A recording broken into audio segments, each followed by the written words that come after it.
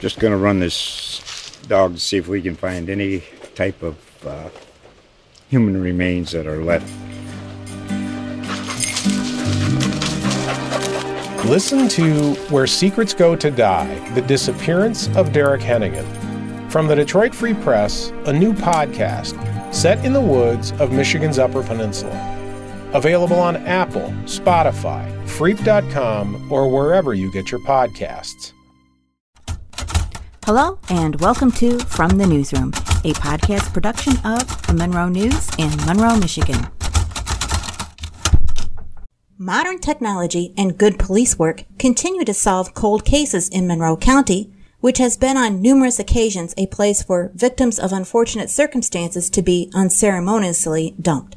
But with the help of the Michigan State Police Missing Persons Coordination Unit and the National Missing and Unidentified Person System at the University of North Texas, it has become increasingly possible to match DNA with other evidence from crime scenes.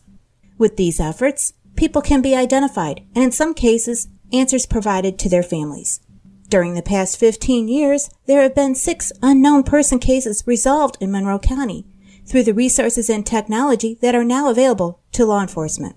The most recent success story involved that of Dolores Griffin, who disappeared from her Illinois home in 1975. Her daughter, Sheila Henson, who was 13 years old at the time her mother went missing, said she never gave up hope looking for answers. As the pieces of the story finally came together in recent weeks, Henson said she, the family, and police are certain that her father, Frank Edwin Griffin Sr., killed their mother before dumping her body in a pond at Sterling State Park in Monroe. 6 months after his wife disappeared, Frank Griffin committed suicide. "We all knew she would never come back," Henson said. No one knows why Monroe was Dolores' final location. Detectives at the Monroe County Sheriff's Office knew that she was murdered as there were stab wounds to the heart and signs that she was severely beaten. They took fingerprints and DNA but didn't get a match. And with little to go on, she was buried at Roselawn Memorial Park under the name of Jane Doe. A few weeks ago, Monroe County Sheriff's Office Detective Mike Priedmore got a phone call from Lori Brusky. She previously worked for the Michigan State Police as a forensics expert and is now at the Missing Persons Bureau at North Texas University. Brusky noticed when looking through cases that there was a possible match on the dates from when Dolores Griffin went missing and when a body was found in Monroe County. Priedmore reopened the case. DNA was obtained from the victim's hair, which had been kept in evidence.